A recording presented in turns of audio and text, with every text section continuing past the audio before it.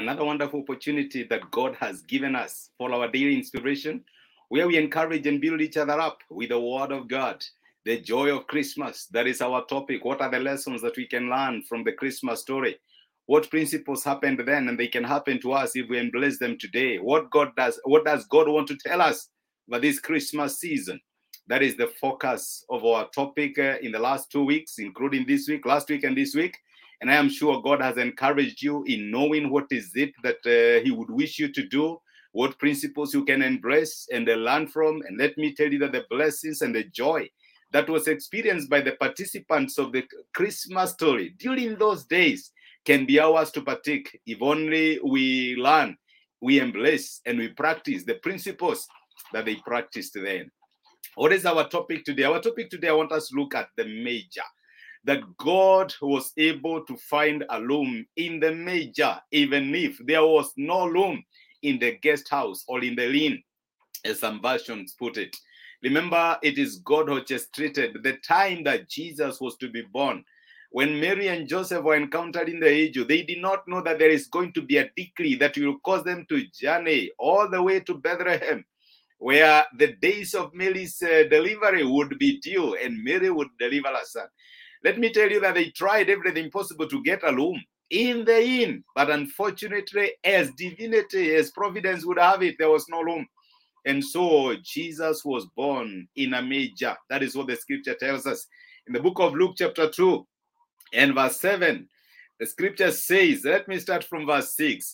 While they were there, the time came for the baby to be born. And she gave birth to her firstborn, a son. She wrapped him in clothes and placed him in a manger because there was no guest loom available for them. What can we learn from this particular account? We can learn one important lesson, that it is possible for us to be preoccupied by looking for God, by looking for God's manifestation in the big things of life. We want to see God in that big contract. You want to see God in that big relationship, that party that you had, that big occasion, the big and great things of life. That is where many times we seek God. And we do not really know that God visits us in the ordinary. And many times the things that we may choose to ignore. I want to encourage you, my brother and my sister, that it is possible even as the year comes to an end and you are reviewing your year, you are auditing what happened that year.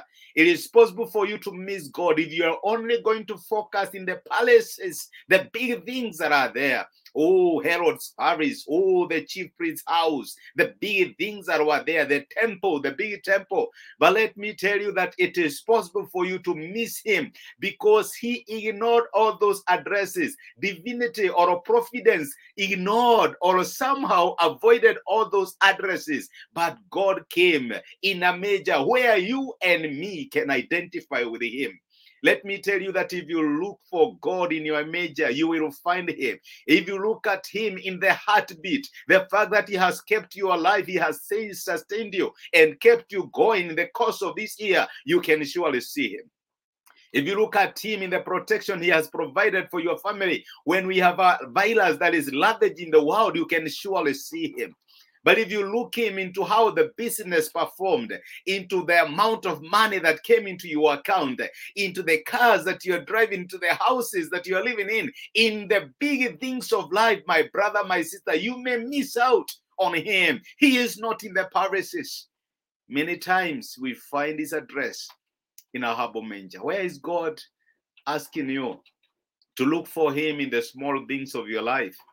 The areas that you are likely to ignore, the areas that you are likely to overlook. Where is God asking you? What manger is God asking you to look for him? Even as you review your year 2021, what manger is God asking you to review? And let me tell you that you will see him.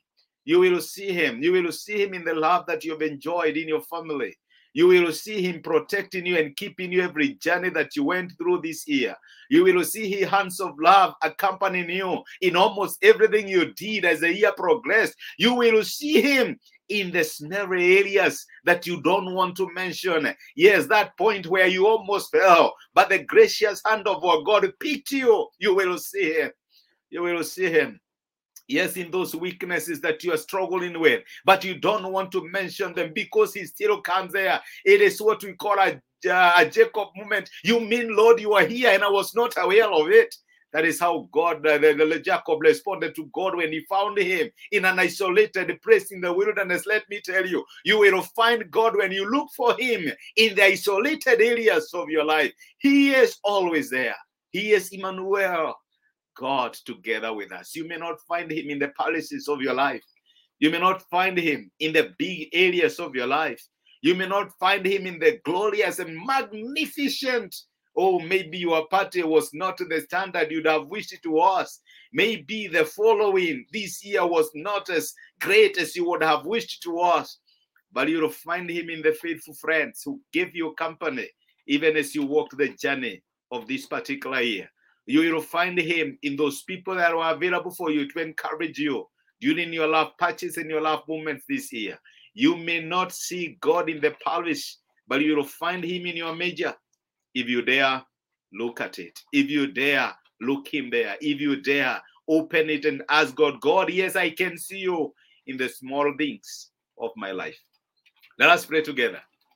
Father, we are grateful because of speaking to us and encouraging us through your word today, and reminding us that even as we celebrate Christmas this year, Lord, the temptation is to review the big things that happened to us this year. And many times we may miss you when you look into the glorious and magnificent things that happened. But we will never miss you if we look at the mangers in our lives. And I pray for my brother and my sister who may be feeling down because nothing great seemed to happen to them in the course of this year. Oh, the expectations they had appears dashed.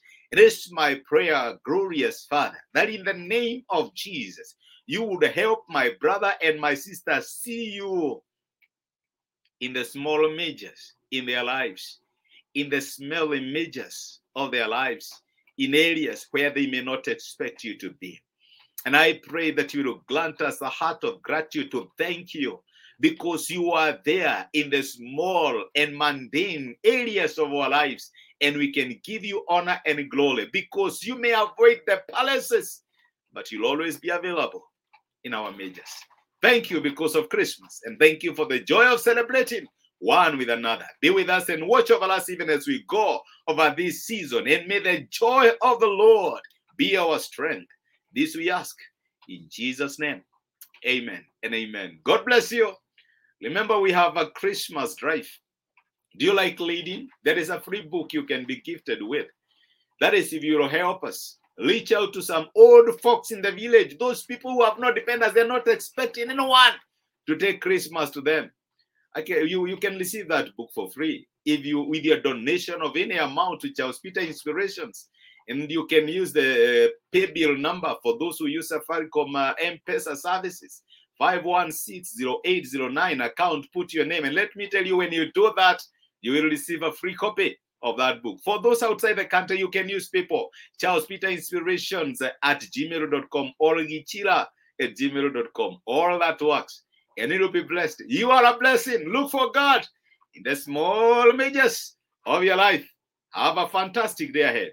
God bless you. Thank you.